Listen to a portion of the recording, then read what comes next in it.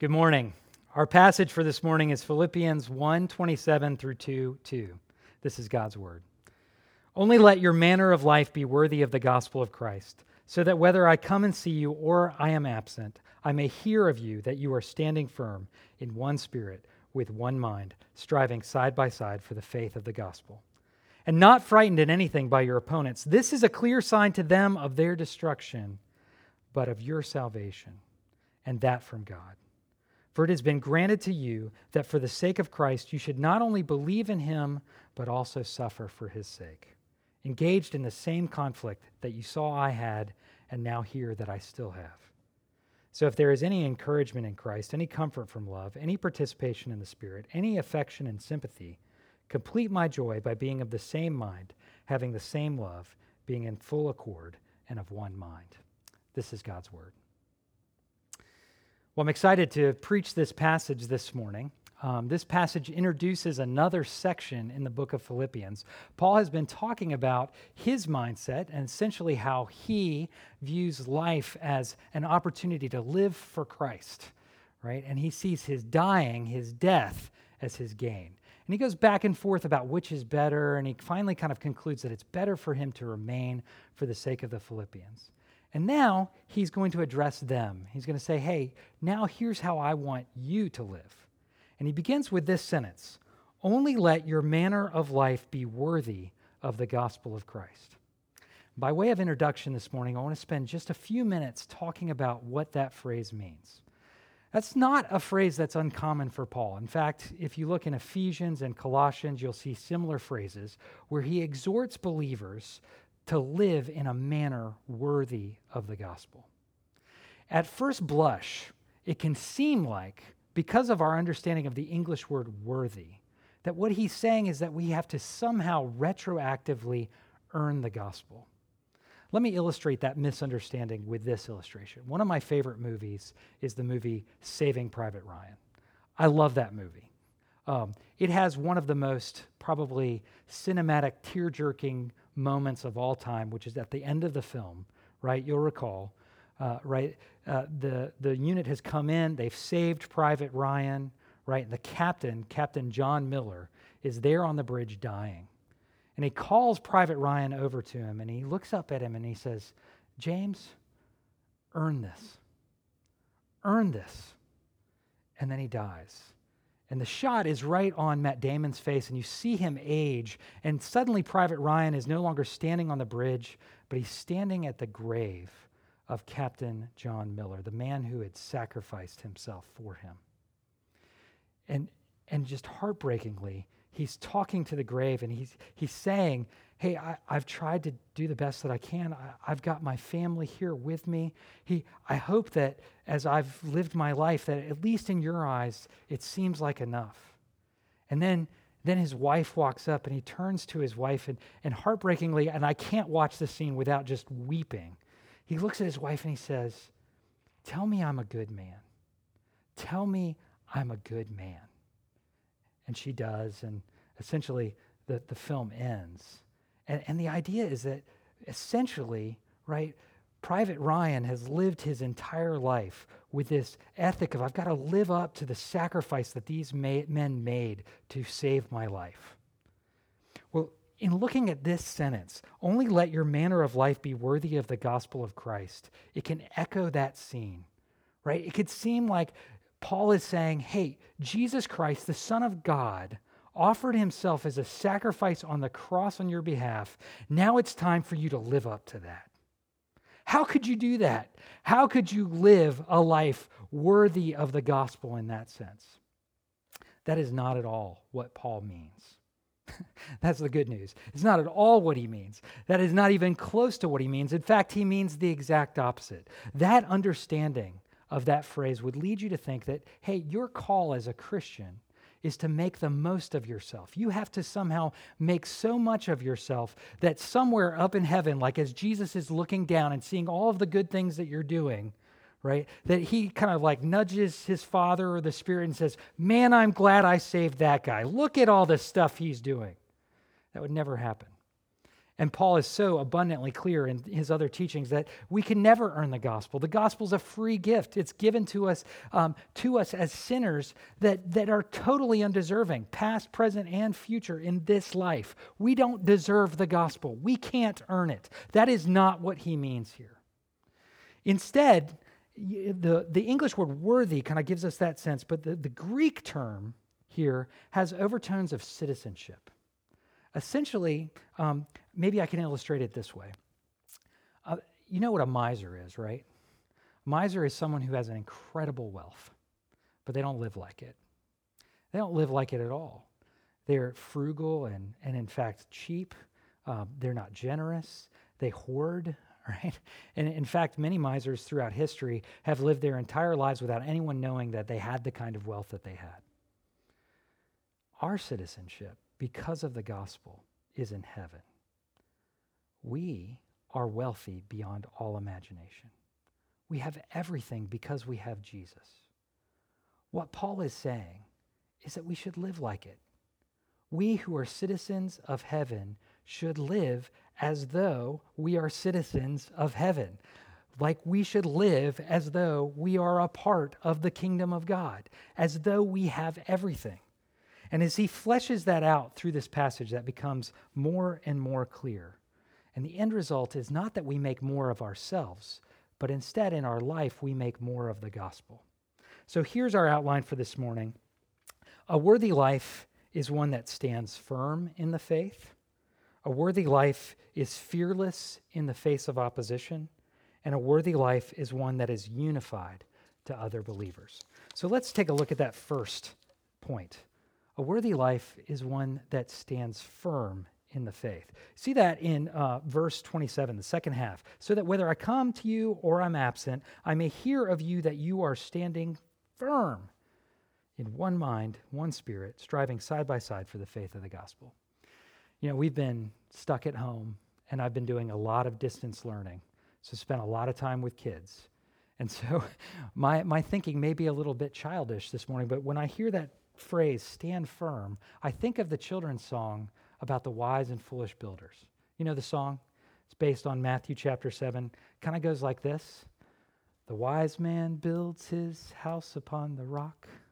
The wise man builds his house upon the rock. The wise man builds his house upon the rock, and the rains came tumbling down. Right? You know it. The rains came down and the floods came up. Rains came down, floods came up. Rains came down, floods came up. But the house on the rock stood, what? Firm. Stand firm. And you know the rest of the song, right? That's the fun part. Foolish man builds his house upon the sand. Foolish man builds his house upon the sand. Foolish man builds his house upon the sand. Foolish man builds his house upon the sand. And the rains came tumbling down. Those rains come down, the floods come up. Rains come down, floods come up. Rains come down, the floods come up. And the house on the sand goes, splat! That's my kid's favorite part of that song. But it's not the foolish man's favorite part of that song, right? The splat is not worthy of the gospel. Building your house upon the sinking sand of what the world has to offer is not worthy. It's miserly. It's not taking advantage of the riches that you have in Christ. We don't build houses on sand.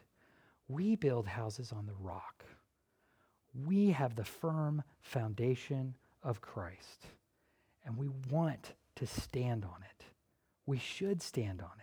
Living worthy of the gospel means that we plant ourselves on that, and we dig our roots in deep to that. But here's the challenge. I think oftentimes when the rains come down and the floods come up, we want to run to anything but that solid rock, don't we? We want to run to whatever it is that we can find. Oftentimes, I think we run to all kinds of different idols. My favorite idol is comfort. When this pandemic came in, all I wanted to do was watch Netflix. I wanted to escape in all kinds of different ways that would produce my comfort. I didn't want to have to deal with it. I didn't certainly want to turn to Christ and recognize my own lack of sufficiency. That's another thing that we like to run from the rock on, right? We want to run to our own self-sufficiency, like we can do this. You know, when this whole thing dropped Everybody in this church was trying to do everything. We were trying to figure out all the different things that we could do. The staff, we came up with about 1 million different things to do, and we realized somewhere about 2 weeks into it, really the only thing that we need to do is we need to stand firm. Do you see how the right understanding of what worthy living looks like affects that, right?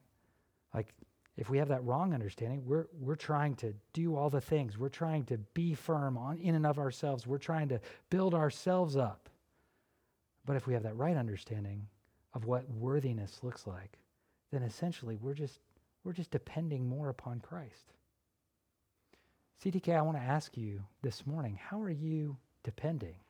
How are you standing firm on the foundation of Christ that you have? How are you taking time to rest and rejoice in the firm foundation that you have in Jesus Christ? You need to be doing that regularly, especially now. And I want to encourage you, too, that this is not something that you do by yourself. You know, a lot of times people think, okay, I'm supposed to stand firm on the foundation of Christ. That means more quiet times, more study time in the Word. It definitely means that. I hope you're doing that. More prayer time. I hope you're doing that. But it's not something that you necessarily do alone. There are lots of ways that we encourage one another with the foundation that we have in Christ. Community groups are still meeting. Have you reached out to those in your community group and allowed them to encourage you with the firm foundation that you have in Christ? Our senior pastor is doing daily devotionals. Have you tuned into those? Our elders are meeting 3 times a week to pray. Have you joined us for any of those? You know, there's lots of ways that we as a church can dig our foundation deeper into the solid rock of Christ, how we can stand firm, how we can live our lives as a worthy followers of Christ, worthy of the gospel in this time. You know, there's an illustration that was shared with me recently. Redwoods are really tall trees with really shallow roots. Their roots only go 5 to 6 feet deep. Do you know how they survive storms? It's because their roots, even though they're only 5 or 6 feet deep, they spread out and they interlock and they're in groves. And so essentially 5 to 6 feet below the surface of a redwood tree is a whole interlocking kind of network of root structure. They're depending upon the roots of other trees, and collectively they all stand up. Jesus Christ has not only given us a firm foundation, but he's also given us each other to encourage one another and to point each other to the firm foundation that we have in Christ and to interlock with each other, combined with him in unity. Let's look at our second point.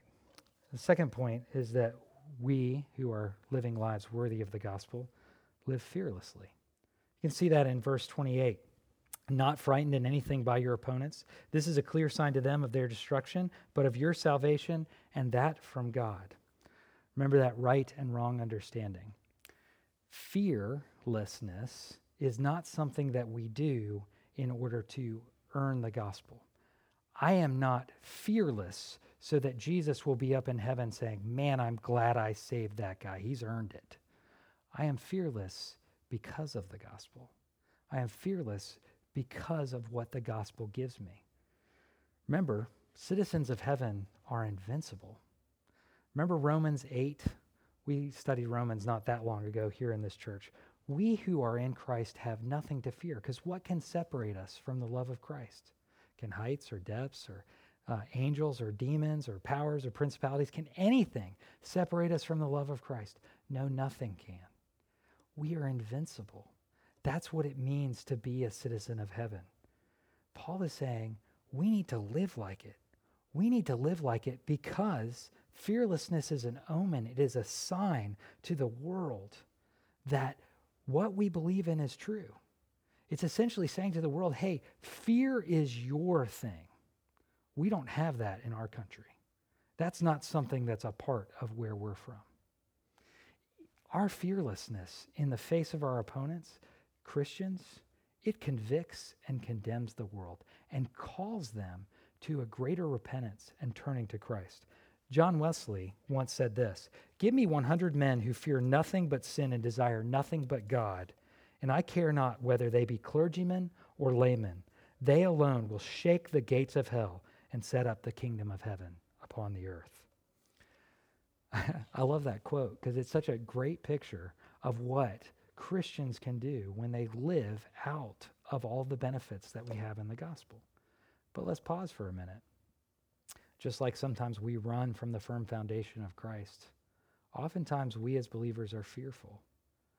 Oftentimes we're afraid. Remember, too, that this fearlessness doesn't just convict and condemn the world. It also convinces and confirms us of the truth of what we believe in. Remember those redwoods, right? Remember that interlocking root system. As we take heart, as we depend upon Christ and we see each of us living out of the benefits of the gospel, it encourages us to do that collectively together. And that brings me to my third point, and I'm really going to camp here. The third point is being unified. A life worthy of the gospel is one that is in unity. It's really all over this passage.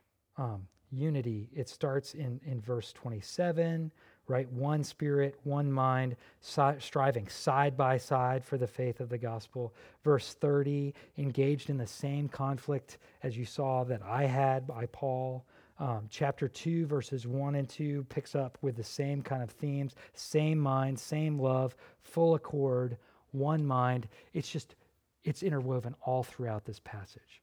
This concept that Christian lives lived in a way that is worthy of the gospel are totally enmeshed together, totally unified. And remember, our right understanding versus our wrong understanding. You could totally take that, right, with that wrong understanding of what it looks like to live a life worthy of the gospel, and you could make that into an imperative that makes you have to earn it, right? Right? Again, like, I have to be unified with all these people. I'm going to be so unified with all these people that Jesus is going to be up in heaven going, man, glad I saved James Sutton. Man, he's just the glue guy who's holding the entire church together, right? That's wrong. That's not what Paul's saying. He's saying that, in fact, Jesus Christ has made us one. That is the reality. We are one in Jesus Christ. That is done, finished, completed. And our citizenship in heaven is one unified, reflecting the Holy Trinity itself, right? Unified with each other and unified with Christ. We are one mind, one spirit, one faith, one baptism, one everything, right? In Jesus. That's what we have. So now live out of that, is what Paul's saying. Live out of that reality. And verse 27, I think, is helpful in that it gives us three perspectives to that unity. It talks about spirit, mind, and action, right? One spirit, one mind, striving side by side for the faith of the gospel. To help illustrate these different kind of perspectives on what our unity looks like, what it looks like to live out of this wonderful unity that we have in the gospel, I want to use the illustration of an orchestra, okay? Think about an orchestra, right? It's one, but it's got many parts. It's something that creates beautiful music.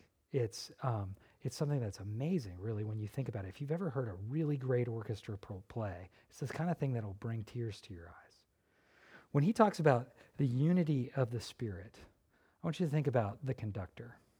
What would an orchestra be like without the conductor, right? There would be no one to guide the orchestra. There would be no rhythm, right? There would be no direction. The Spirit is, for the church, the guide, the one who sets the beat for the work of the church. It is such a blessing, right, that we have this one Holy Spirit who guides and directs us. Why is that a blessing? Well, here's why. It's because each of our little individual parts, we don't necessarily have a clear sense of how they fit together. And in fact, we probably couldn't fit them together in and of ourselves. And oftentimes, as we're going through our lives, we don't really know how it fits. We have to just kind of like trust, right, that the conductor, that the Spirit is combining all of our parts together and using them in such a way that's going to come together and fit, right, to bring glory to Christ. That's what unity in the Spirit looks like. And that's such a blessing. It's such a blessing that it's not up to us, that you don't have to figure out how to fit all of the different pieces throughout all of time and all of space of the church into one kind of holistic whole that makes sense and is beautiful. The Spirit's doing that. You can rest in that. You know that.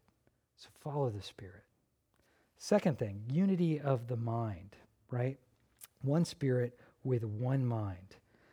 The unity of the mind is like the music, right? He's saying essentially, I want you to have the same mind as me, right? That's the flow of this. Remember, he's talked about, for me, Paul, to live is Christ, to die is gain, right? And he's going to move into, starting in verse 5, he's going to start talking about us having the same mind as Christ. And he's going to give the Philippians 2 more examples, Timothy and Epaphroditus, of what it looks like to have the same mind as Christ. What is the same mind of Christ? Well, we're going to get a whole sermon on this next week, but Christ is one who emptied himself, became a servant, humbled himself to death on the cross, and was exalted by God.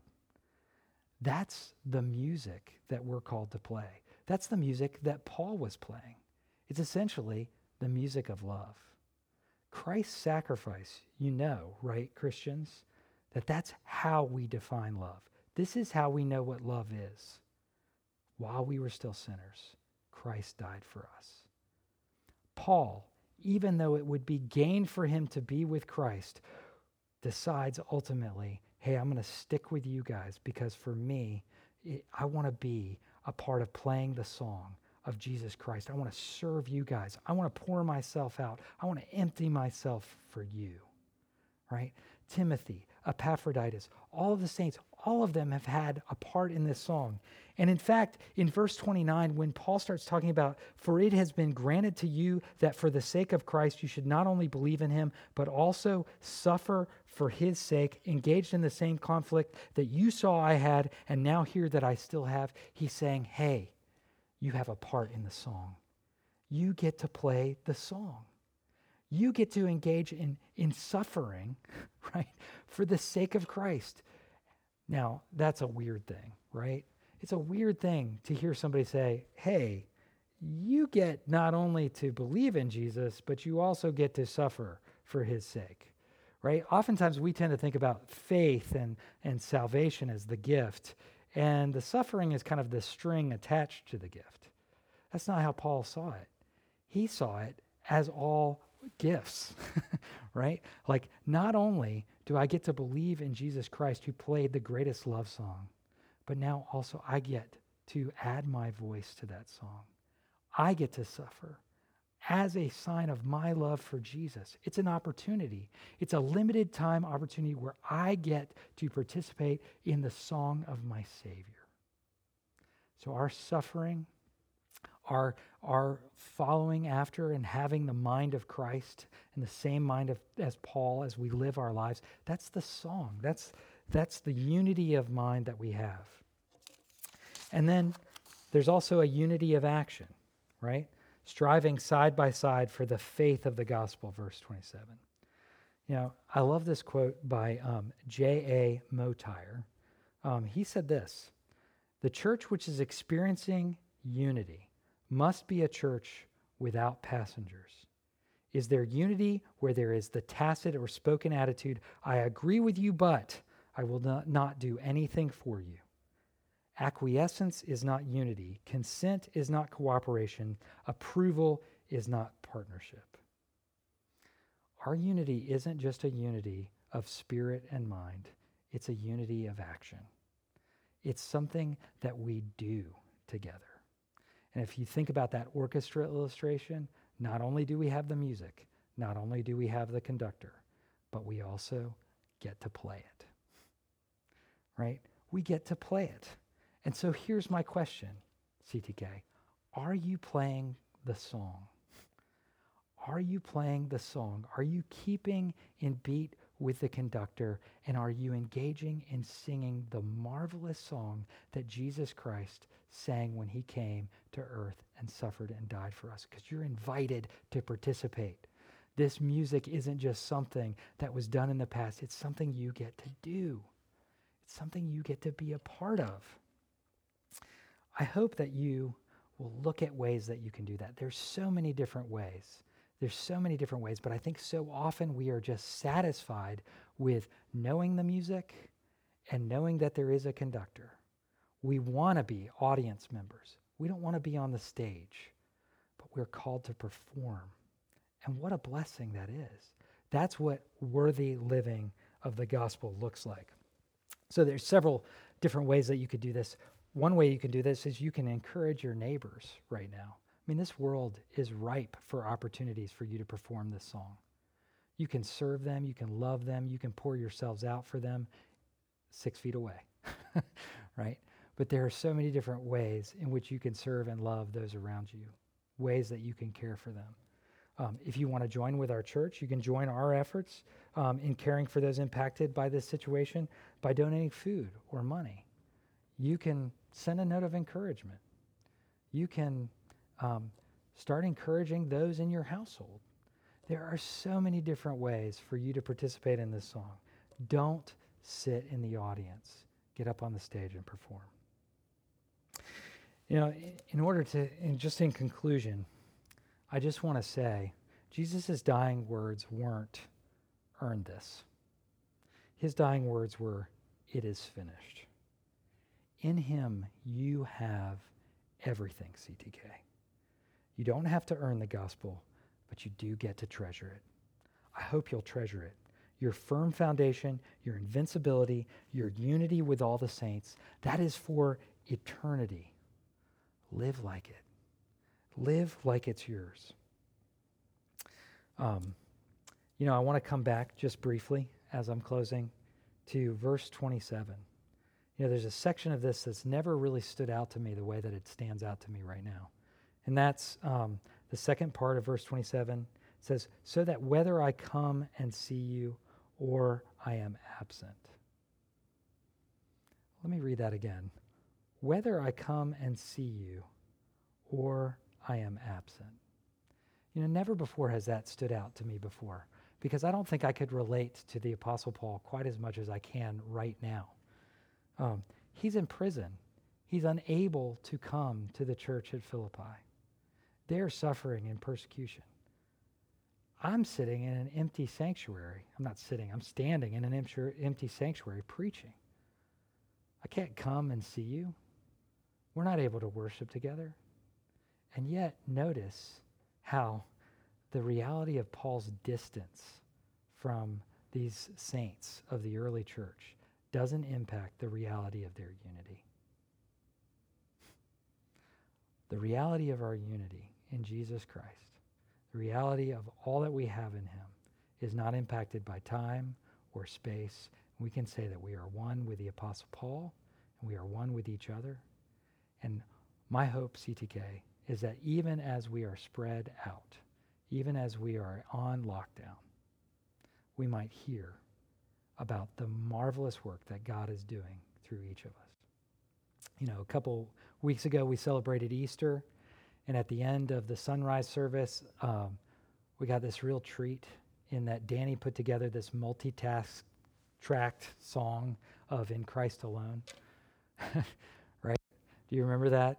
It's the one where Vanessa Etheridge was singing and her kids started climbing all over her. It was just like that. It was like the best thing. That's a picture of what our unity looks like right now. Even though we're alone, even when we record stuff like that, it's separate. And yet the Spirit orchestrates that, puts it together into a beautiful song, giving glory to Christ. My hope and prayer, CTK, is that you would participate in the song. In the name of the Father, the Son, and the Holy Spirit. Amen.